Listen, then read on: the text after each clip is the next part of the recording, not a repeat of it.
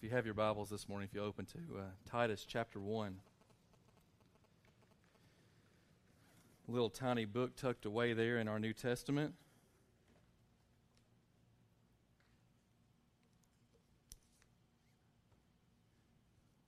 If you get to Hebrews, you've gone too far, so you know to turn back there. I'm going to get a little taste of this book today, and we'll be spending more time on it in the weeks to come. We're going to spend about 8 or 9 weeks together in this book of Titus. And like Miss Janet here, the Apostle Paul was one who was familiar with uncharted territories. He traveled far and wide, especially for his day, a day before trains and buses, a day when most journeys were done on foot. If you were lucky, you might have an animal to ride on, perhaps a cart. But for most of his journeys, they were done on foot, from place to place, from town to town. And the Apostle Paul had this desire and really the command of God to take the gospel where it had not yet been heard, to take the good news about Jesus to places where he had not been preached just yet. And the Apostle Paul writes here to this young man named Titus, who was one of the people that he mentored in the faith, one of the ones that he discipled and raised up in his faith in Christ. And as we look at just this introduction today, I mean, we're not going to spend a long time with this, but as we look at this introduction today, I hope you'll get a feel for this letter. Really what you've got in front of you in these 3 chapters is Titus is given by the Apostle Paul what I would call a blueprint for the church. He's laying out for Titus, this is what the church is supposed to look like.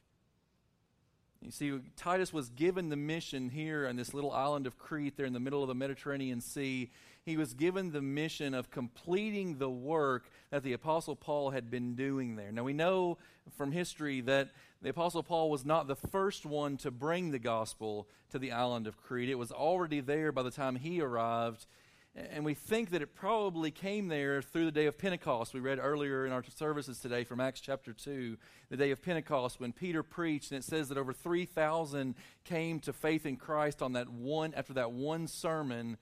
And it says in the crowd that day were some Cretans. That's people from Crete. Now, when we hear the term Cretans, and it kind of has a bad connotation, there's a reason for that. You'll find out here in chapter 1 later as we get into this next week. But it says that there were some Cretans in attendance that day at Pentecost. And so historically we believe that the gospel began as the Cretans that were there at Pentecost in Jerusalem when Peter was preaching came to faith, and they took the message with them back to their island there in Crete.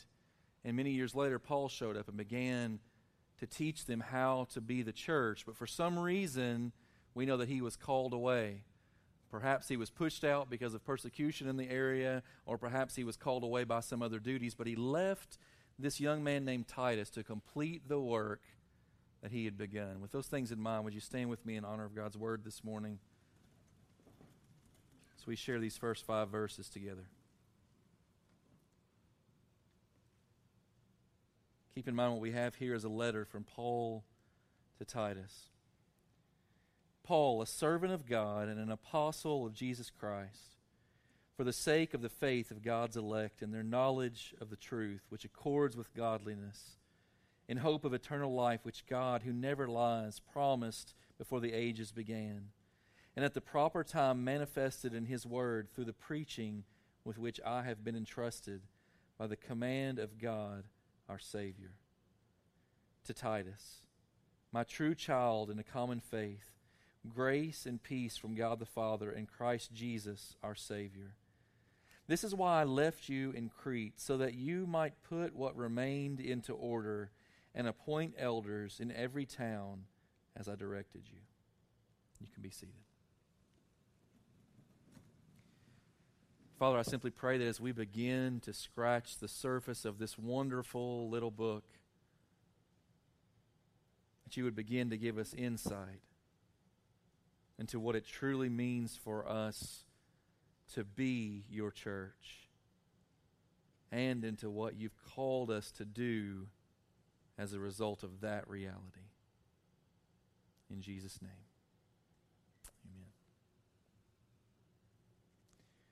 Let's look at the key players here this morning. The first one, if you want to follow along on your outline on the back of the bulletin there, there's plenty of blanks to fill in today. First one is the Apostle Paul. This man who wrote at least half of our New Testament in terms of the number of books. He was a very bold man. I consider Paul to be what we would know as a type A personality. He was bold in his witness, and that often got him in trouble. Paul was kicked out of just about as many towns as he went to because people didn't like the way that he shared this good news about Jesus.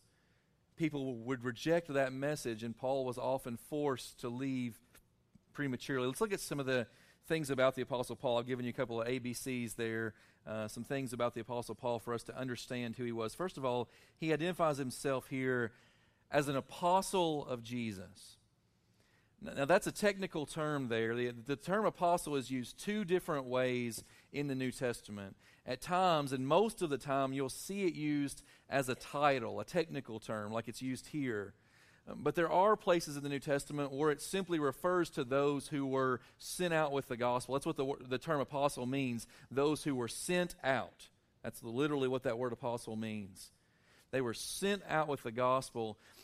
And primarily, Acts chapter 1 describes these as those 11 men who had walked with Jesus. They were 12 at one time, but then Judas betrayed the Lord, and they had to replace him with Matthias. And in Acts chapter 1, it defines the apostles as those men who had walked with Jesus during his ministry. They had seen his miracles. They had heard his teachings. They had walked with him during those 3 years of his ministry, and they had experienced for themselves his death, his burial, and most importantly, his resurrection.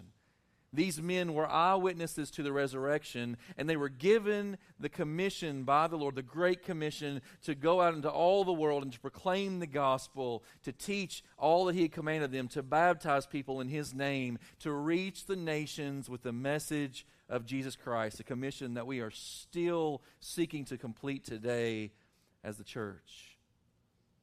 The Apostle Paul here, an apostle of Jesus, sent out by the command of God. And Paul says of himself that he was an apostle, though one strangely born. That's the way he talks about himself. He was not one who walked with Jesus during his ministry, but as Paul was going to Damascus as a Pharisee, seeking to persecute these followers of Jesus Christ, as he was going to be a persecutor of these Christians. On the road to Damascus, an amazingly bright light from heaven shone, and he was blinded, and he heard the voice of the Lord saying, "Saul, Saul," that was his Hebrew name that he had before he became known as Paul. "Saul, why are you persecuting me?" And he said, "Who are you, Lord?" And he says, "I am Jesus." A voice from heaven said, "I am Jesus." In that moment, I believe the Apostle Paul's life was changed. And consequently, the Lord gave him this commission to go to places where the gospel had not been proclaimed and to share, particularly with the Gentiles, those non-Jewish peoples, the message of salvation in Jesus. Secondly, here he says of himself that he was a bondservant of God. Now, in most of your translations there, you're going to see the term servant or even possibly the term slave. The Greek term there is the word doulos, which means a bondservant, and it implies someone who entered into servitude because they owed a great debt. Now, the Bible does not, in and of itself, commend the institution of slavery. It simply recognizes that the Roman world in which Paul lived was built on the backs of slaves. The Bible even says in various places that if a slave could gain their freedom, they should do so. But the Bible wasn't interested in changing the cultural norms as much as it was interested in changing the hearts of people. You see, that's really how cultural change takes place. It begins as people's hearts are changed, and then it spreads from there. It's an important thing we'll talk about more before we finish today. But Paul uses this word here, this doulos, this bondservant, to depict himself as one for whom a great debt had been paid. He understood that he was a sinner in great need of a Savior, and that his sin debt was far beyond what he could pay on his own. and that a great Savior named Jesus had gone to the cross in his place, and now Paul considered himself a servant of God because of what Jesus did at the cross. And so we see him here, this bondservant of God. But the C on your outline is he was also a communicator of the gospel. There in verse 3, he says, and at the proper time manifested in his word through the preaching with which I have been entrusted by the command of God our Savior. He was sent out to communicate this gospel, that there is salvation in no other name. There's only one name given under heaven by which we might be saved, and his name is Jesus. He is the one who lived perfectly for 30 plus years on this earth, and then he went and took the place of sinners on an old rugged cross so that all who would place their faith in him might be saved. And Paul went from place to place, from town to town, from village to village, proclaiming this good news that there is a Savior for all people, regardless of nationality, regardless of skin color, regardless of socioeconomic class. There is a Savior for all people, and his name is Jesus. And he called people to trust in Christ. A communicator of the gospel. And let's see in these opening verses, in these first 3 verses, Paul sums up the message of the gospel, and we could easily miss it. Oftentimes we read through these introductions really quickly, and we miss some really good stuff, and I want to pick this apart just for a few minutes this morning and show you the gospel that the Apostle Paul communicated as he went from place to place. He gives it to Titus in these first 3 verses. This is the gospel in a nutshell. First, in verse 1 there, it begins with faith in Christ. This is where he always began. As he would proclaim the good news of Jesus, the call was always for people to come to faith in him, to place their trust firmly and fully in Jesus. And many did, but also many rejected him. And there's a word here in this first verse that it would be very tempting for me to gloss over, but I'm going to talk about it just for a moment. Paul, a servant of God, an apostle of Jesus Christ, for the sake of the faith of God's elect and their knowledge of the truth. There's a lot of folks that really don't like the terminology of what we know here as election. But let me make it real simple for us. You see Paul using this term in a variety of places in his letter to the Corinthians, and primarily in his letter to the Romans, chapters 8, 9, 10, and 11 of the book of Romans begin to lay out this grand idea that just as God in the Old Testament chose for himself a people known as Israel, so in the New Testament days, in the days in which we live, the days of the church, God is calling into himself, choosing for himself, electing, as the word says, a people for himself. Now I know that as I say that, we quickly run to the extreme that so many do and go, well, if God has chosen some people, then that must automatically mean that he's not chosen others. And we love to run to that extreme. But as you look at what the Bible says about this doctrine of election and how God has chosen a people for himself, the Bible is much more focused on the fact that there are people who have been chosen. If you have been rescued by the grace of God in Jesus Christ this morning, would you not so quickly run to the other end of the spectrum and say, well, if God chose some, he must have rejected others? Would you just simply revel in joy in the fact that God has chosen a people for himself? And if you are a follower of Jesus Christ, you are among that number simply by his grace alone. The Bible is so clear that we are saved by grace through faith. It's not of works. It's not because you were better looking. It's not because you were smarter. It's not because you figured out the gospel on your own. In fact, the Bible says there are none who sought after God. No, not one. None of us would know him if he hadn't drawn us to himself.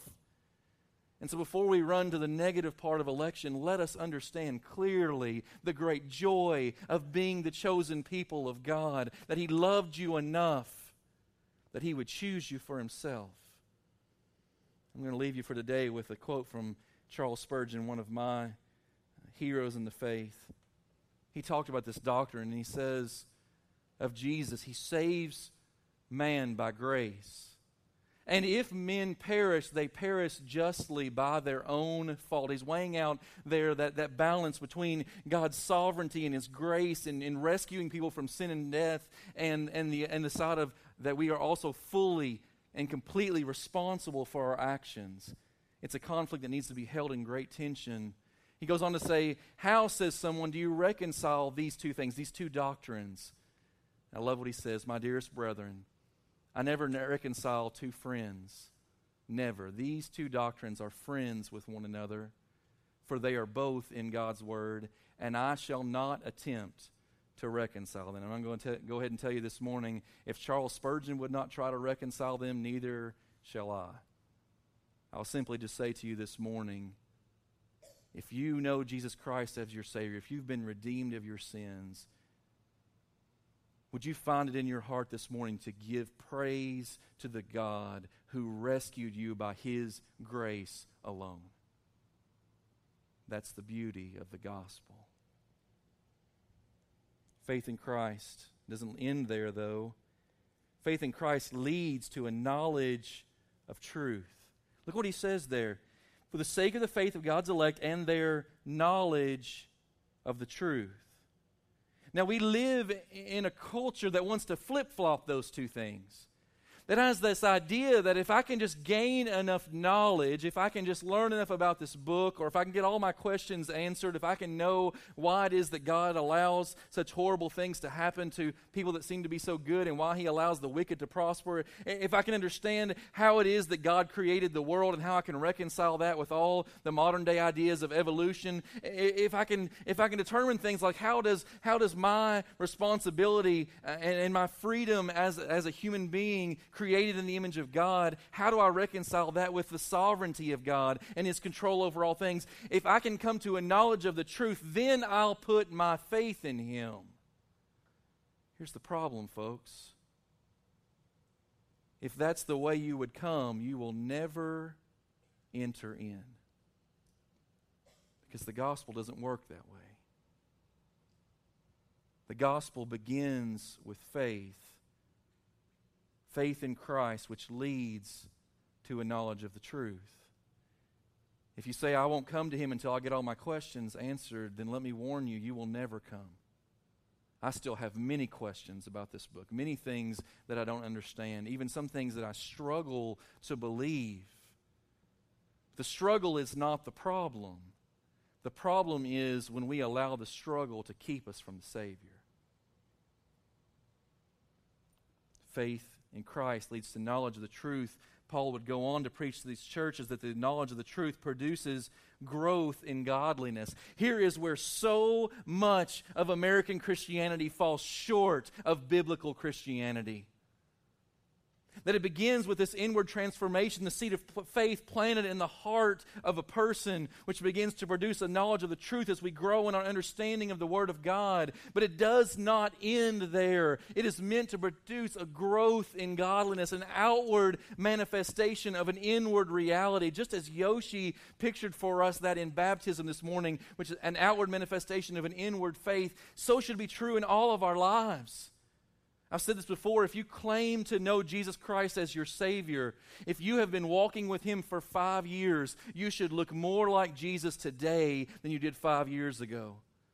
If you've been walking with Jesus for 10 years, you should look more like Jesus today than you did 5 years ago and a whole lot more than you did 10 years ago. There should be a progression, a growth in godliness, a growth in Christ-likeness, and so much of that is missing in our churches today. We've given folks the idea, well, just trust in Jesus and live however you want to. That's not biblical Christianity, folks. The Bible calls us to give all of our lives to this Lord and Savior. So many of us seem to want Him as a Savior, but to reject Him as Lord. And the Bible makes no room for that kind of half-hearted faith. This growth in godliness is not in there. The growth in godliness is what gives us the hope of eternal life. So many in our Americanized Christian culture struggle with assurance of faith. How do I know that I'm really saved? And Paul tells us right here and many other places in his writings, you know that you're really saved because of the fruit that's produced in your life, the effects that faith has in your living. He talks to the Galatians about the fruit of the Spirit. That because of Christ's work in you, you will become more loving. You will become more peaceful. You will become more patient. You will find more joy in your life. You will gain more self-control. Why? Because you're working really hard at it? No. Because He's working in you. That inward faith becoming an outward transformation. And as we begin to see the fruit of Christ's work in us, we gain the hope of eternal life. How do I know that I'm saved? The same way that I know wind swept through my yard yesterday, because there's leaves everywhere. I may not see the wind, but I certainly see its effects. And Donnie and I probably got a few tree branches to clean up as a result as well. That's how you know that what you have in Christ is real, is because you begin to see Him transforming you from the inside out. And if you don't see that transformation, let me challenge you today. Make sure that you've met the Christ who transforms. This hope of eternal life, I wish we had time to spend here on this one, is all based in God's eternal promise. Look at what He says here. In the end of verse 2, in hope of eternal life, which God, who never lies, promised before the ages began. Church, let us be reminded today that the gospel of Jesus Christ was not plan B in the mind of God. It wasn't as if Adam took of the fruit that day and caught God by surprise, and God went, "What did you do? You messed everything up. Now I've got to go and figure out how I'm going to fix this mess." Adam did mess everything up, by the way, but God was not surprised. Before the ages began, before time began, God already had in His mind exactly how He was going to rescue the people who would reject Him. The cross was not plan B in the mind of God. It was the only plan, and still is.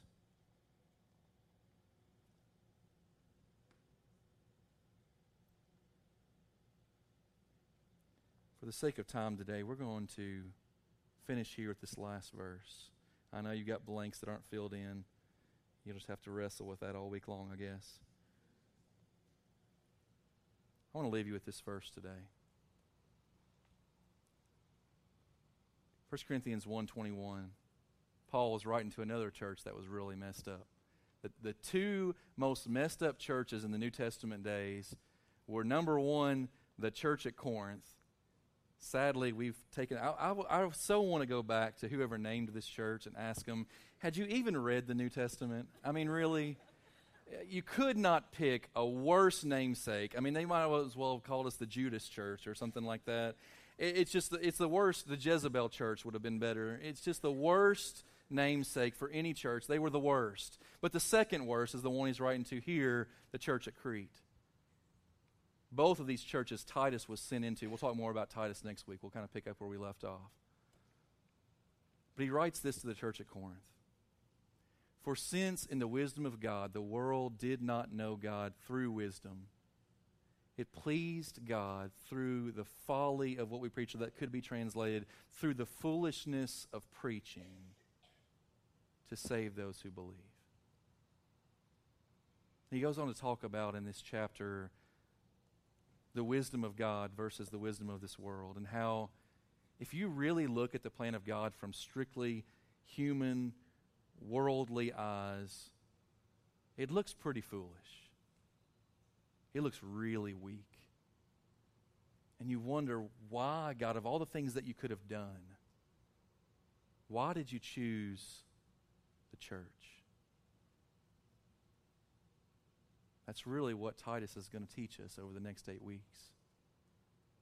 Why the church? What is the church meant to be? And then as a result, what is the church supposed to do? And I want to tell you this, it's a whole lot more than a Sunday morning worship gathering. When our world thinks about the church, they think about what we're doing right now. But as you're going to find as we walk through this book, there's a whole lot more to the picture. But as the world looks at the church today, they see only foolishness. As they look at what we're doing this morning and preaching the gospel, that just seems ridiculous. Like that's really going to help anybody? Some guy 2,000 years ago named Jesus who lived in Judea and got executed by the Romans, how's that going to help anybody? It seems like foolishness to the world, but to those who believe, it is the very power of God. It's what we're meant to be all about. And so while we're going to leave this kind of half done today, I'm challenging you to come back next week and the weeks ahead. Let's look at what it really means. Let's see the blueprint of the church, who we were called to be. Not just in the New Testament days. I believe Paul was laying out a blueprint for every church of every age and every culture. And then as a result of who we were called to be, what we were meant to do. Let's go to the Lord in prayer this morning, and then we're going to kind of sing our way out today. I'm going to invite Emily to come and share this last song with us. So we think about the marvelousness of God's plan, foolishness to the world, the wisdom of God, weakness to the world, the power of God. Father, we are your people, chosen completely and purely by your grace. Not many of us are wise. Not many of us are strong. Not many of us are wealthy. Not many of us are anything in the eyes of this world. We don't have the political clout. We don't have the economic resources. But we have the power of God in the person of Jesus Christ. We have this good news of the gospel. The message that's meant to change the world and has already in so many ways. And yet, as we heard today, there are still millions who have yet to hear of this great Savior. You've given us a task that is far beyond us so that your power could be seen through your church. You chose the things that were not to demonstrate who you are. And for that we are so thankful. And Lord, as we sing of this gospel, as we prepare to exit this morning, we pray that you would remind us of how wonderful, how marvelous, how glorious you are, and who you've called us to be as your children. In Jesus' name, amen. Let's sing this together. I stand amazed in the presence of Jesus the Nazarene,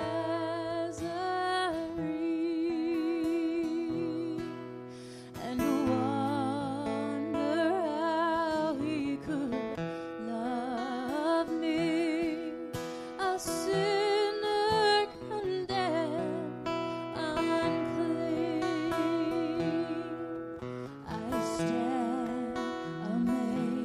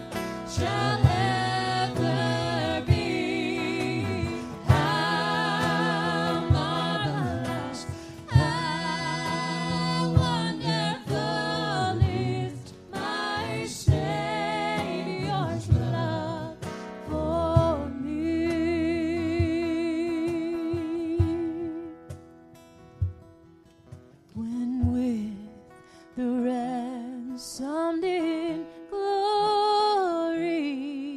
His face I at last shall see. It will be my joy through the ages to sing of His love for me. Sing it, how marvelous, how wonderful, and my song shall ever be. How marvelous, how wonderful is my Savior's love for me. How marvelous, how wonderful, and my song shall ever be. How marvelous, how wonderful is my Savior's love for me. As we prepare to go out today, just two quick things. First of all, if you are new with us today, we would love just again to have just a few quick moments with you before you head off to lunch. Guest reception room 101 as you go out these double doors, and you'll see it right there on your left. And secondly, tonight we have a very special opportunity that we want to invite all of you to. Tonight at 5 o'clock, we're going to have a special Belizean meal prepared by Pastor Ruben and Isela and their crew back here that's been working during the service this morning. I want to encourage you to come back tonight at 5. You can skip lunch at Miguel's today. This will be so much better than what you're going to get there. And so come back tonight at 5, and we're going to eat together, we're going to feast together, and then we're going to hear from Pastor Ruben about what's going on in Orange Walk these days and the other churches there in Belize. I'm going to encourage you to come back for that tonight at 5. We'll have you out the door and headed home by 6:30, but we really want you to be here for that if at all possible. And so, Pastor Ruben, would you come and pray for us as we close our services today? He's going to be sharing more with us tonight. And I want you to come, brother, and pray for us as we go out this morning.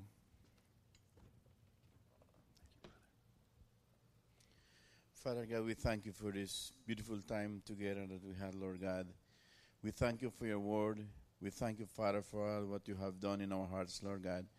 We pray, Lord God, as we go out, Lord God, that we can be your witness outside there and be just open to hear from you so that we can share your love, Lord God. We thank you. We know that you have prepared us this morning to be a witness for you outside there, Father. Thank you, Father, and I just bless this church and also all of that have come here for the first time, Lord God, that this word have been just the word for all of us, Father God. We thank you, and I pray this in Jesus' precious name. Amen. Amen. Hope to see you at 5 o'clock tonight.